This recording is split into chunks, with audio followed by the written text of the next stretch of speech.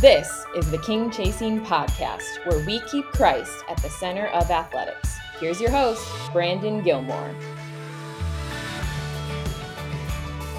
Welcome back to the show, everyone. I'm Brandon, and this is the King Chasing Podcast. As always, thanks for joining us, and please make sure to visit our website at theNCCAA.org for more King Chasing content. Today's guest is Malik Chevry, the defensive backs coach for Anderson University's football team. Malik has several years of experience coaching at both the high school and collegiate levels. He joined Anderson's staff in 2022 and is helping to build a brand new program that kicks off in 2024. Prior to coaching, Malik played football collegiately at Southeastern University while earning his bachelor's degree in sport management. Thanks for listening today, and I hope you enjoy my conversation with Malik. Well, hey, Malik, welcome to King Chasing. How are you doing today, sir? Thank you, Brandon. Doing pretty good. Glad to be here. Yes, sir. Well, we're happy to have you on. We have a lot to get to, so let's go ahead and just jump right in. Now, you played football at Southeastern University, who at the time was an NCCA member institution. I'm curious, what was the experience of playing college football like for you? It was definitely an adjustment coming from high school football, and you have the old stat that only 7% of high school athletes go to play collegiately. I don't know how up to date that is now, but it was an adjustment when it came to balancing class and football, and then also just being around new people, new teammates, coaches, professors, friends on campus. It was actually something I really enjoyed, be able to make bonds and friendships with guys I still talk to this day. Like one of my best friends, I was his best man in his wedding. He was one of my groomsmen. I met him playing football at Southeastern. So that was a lot of fun. And then obviously playing the game of football, which obviously I'm biased, is the best sport in the world. I had a lot of fun doing that too. Yeah. In 2018, you were the defensive backs coach at Victory Christian Academy and helped lead them to a Region 2 championship. Is that the time that you realized coaching was your passion? I actually realized coaching was my passion during my second semester of my senior year in high school. So growing up as a kid, I always wanted to be an engineer. It just sounded like something that'd be fun. I love to play with Legos and it's like to build stuff. So I felt like that was a career path I could take.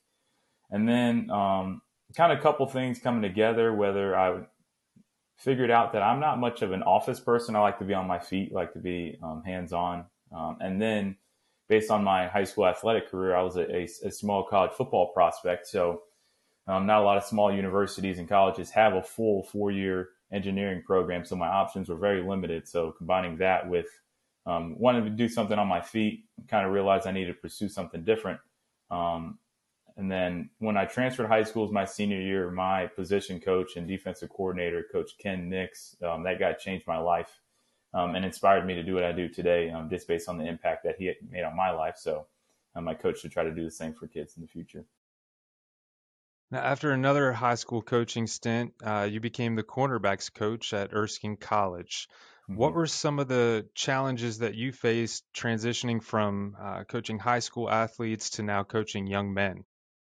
So when I started at Erskine, I was only 23 years old, which isn't too far removed from majority of our players or majority of college players. And we actually had a few players on our team that were older than me. Wow. So the biggest challenge I faced was building and setting boundaries for my player coach relationship. And obviously, like I want them to like me, but in order for me to be the best coach, I can't worry about their feelings all the time. I have to do what's best for them. So that was difficult, trying to set boundaries and how friend-ish I can be with them. And then other challenges were getting used to off the field duties, such as recruiting and going out and talking to high school coaches and evaluating talent, and then this film breakdown and things in that nature. One thing that I've really enjoyed about coaching college football is that we get so much more time with the players when it comes to film study and being on the field. We can be much more technique focused in our teachings. Like I said, we just have more time with the guys. So it's a lot of fun in that aspect. Now, in February of 2022, you were hired on at Anderson University, who announced back in 2019 that they were starting a football program in 2024. So what's this past year been like for you as you're kind of trying to help build a team from scratch? It's been a great experience. It's definitely been different being here from the very beginning, where we don't have any players, we don't have practice, we don't have games. So being able to sit and watch college football on Saturdays was a lot of fun. Yeah. Excuse me. So when I was hired, it was just three of us, myself, Coach Bobby Lamb, and Coach, our offensive coordinator, Seth Strickland. And both of those guys have a great wealth of knowledge. So it was amazing to be able to pick their brain and learn from them from it just being the three of us in the office. Then I've been able to learn a bunch of other off the field tasks, such as like organizing visits, camps, recruiting budget. And it's something that Seth does a great job of explaining to people that don't know Division II football as well, is that Division II is more like, when it comes to recruiting and your budget, it's more like the NFL than it is Division I. Like if I was a coach at Clemson and I offered you, Brandon, a scholarship, you know that it's a full scholarship. But at Anderson, we have to package together all the academic and financial aid and different things like that. So then all of our football scholarships are partial. So to be able to learn that process even more throughout this time has been a lot of fun. And then so a cool thing for me personally being in this situation at a startup program is that it's technically my third startup program that I've been a part of. When I got to Southeastern, my freshman year was the second season of playing games. And then when I got to Erskine, we just finished the practice season, and then we were going into the first season of playing games. So one thing that I really learned from Southeastern was when I got there as a freshman, the junior class, who were the first guys to come in, the guys that came in and practice for a year, those guys were tremendous leaders. So I knew that when it came to, for my perspective in recruiting our first class, we had to bring in the best character guys that we can bring in. Now, obviously, we want the best football players, but whether we like it or not, that our first class is going to be the leaders. So when the second class comes in, they're going to look up to those kids regardless of if it's good or bad. So it was very important for us to bring in great high character kids. So it's been a lot of research and a lot of time spent on a computer this year. Not as much time out in the field, but it's been a good experience so far. I'm curious on the recruiting side of things, without having like an existing team, how difficult has that been to, like, as you're bringing guys on campus and, you know, there's not practices they can come to or games or any of that stuff, or athletes to even talk to, at least football athletes. So how's that been? It's definitely been a challenge. Some people understand it, some people don't. Sometimes the kids understand it, sometimes the parents don't, or vice versa. But one thing that we get to tell them, there's a few things we tell them. So Coach Bobby Lamb, he actually started the Mercer program, or the program at Mercer. So just talk about the success that they've had, and then we talk about other programs such as Kennesaw State or Georgia State, programs that are successful now that went through the same process that we're going through. And then you just get the whole selling point where it's like, hey, like you can come in here and you can be the first player to score a touchdown in university history. Yeah, the school's been around for over 100 years, and you can be the first player to make a tackle. So when we get down 60 years down the road or whatever, regardless, I tell the kids, regardless if you're here or not, that picture of the very first team at Anderson will be in history yearbooks forever. So it's an opportunity to come and be a part of something like that. That's a selling point. That's good. Yeah. Now, you've mentioned Bobby Lamb, who's the head coach there, and he's got the D1 experience at Furman and Mercer, as you mentioned. What's it been like working with him, and what have you been able to learn from him over this past year? It's truly a God story for me to be coaching at Anderson with him. His coaching tree, kind of people that he's coached in the past or people that have worked for him, extends all the way from high school position coaches throughout the Southeast all the way to Power 5 head coaches at the Division I level, such as Billy Napier at Florida. He played for him at Furman. And then Tony Elliott at Virginia, who worked for him at Furman. And then there's 24-year-old me with 4 seasons of coaching experience, 2 at the high school level, 2 at college. So knowing that the how many people that he knows, it's truly a blessing to be in this situation. He's an amazing guy to work for. He is extremely funny. He's gonna crack jokes, and you got to make sure you can defend yourself. But he's really awesome. He's very genuine. One thing that I learned quickly, because coming in, so he's got all his Division I experience. Seth worked at South Carolina for 6 years. So I'm working, little old Division II Malik is working with these two Division I guys, and kind of nervous for the first month or so, but they would both continuously ask, like, hey, Malik, what do you think about this? So one thing I learned was that he hires his coaches to do their jobs. Like he didn't just hire me to hold a place or to control me. He gives us the freedom to suggest ideas and be creative. And I really love that about it. Now, the common thread of where you played and coached in college is they're all faith-based institutions. How important is that for you to work at a Christ-centered institution?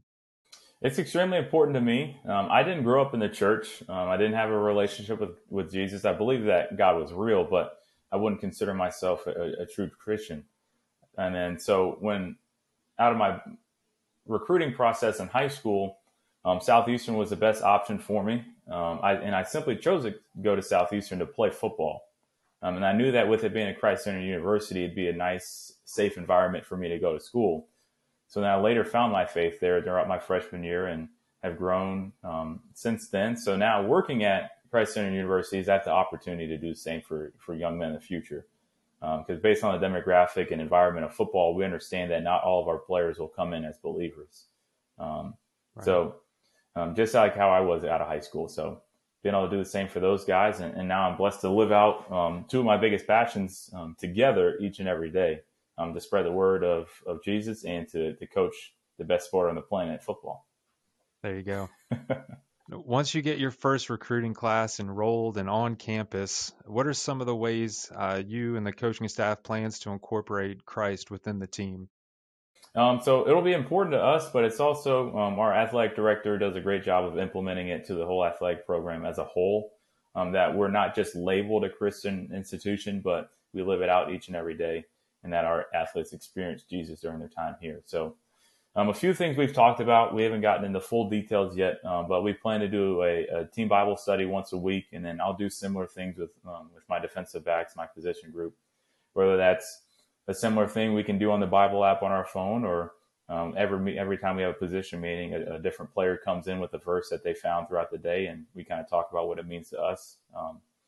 And then another aspect that we're going to instill, or we're going to do, is instill biblical principles in the way that our guys play. So whether that's their sportsmanship, their teamwork and leadership, and then also how they carry themselves off the field, on the field, in the classroom, on the bus, in the restaurants, in the community. It's going to be a fun process that we'll be able to do. And then lastly, one thing that's really important to me, and it's something that I struggled throughout college, and which is why I'm so passionate about it, I'll remind my guys that football will come to an end at some point in their life. Now, some people are lucky, like Tom Brady, and they can play until they're 43 or 44, however old he is. And some people only play till they're 18 or 17 when they get out of high school. So these guys are blessed to be in a situation where they can play till they're 21 or 22. But my goal is to remind them that they're more than just a football player.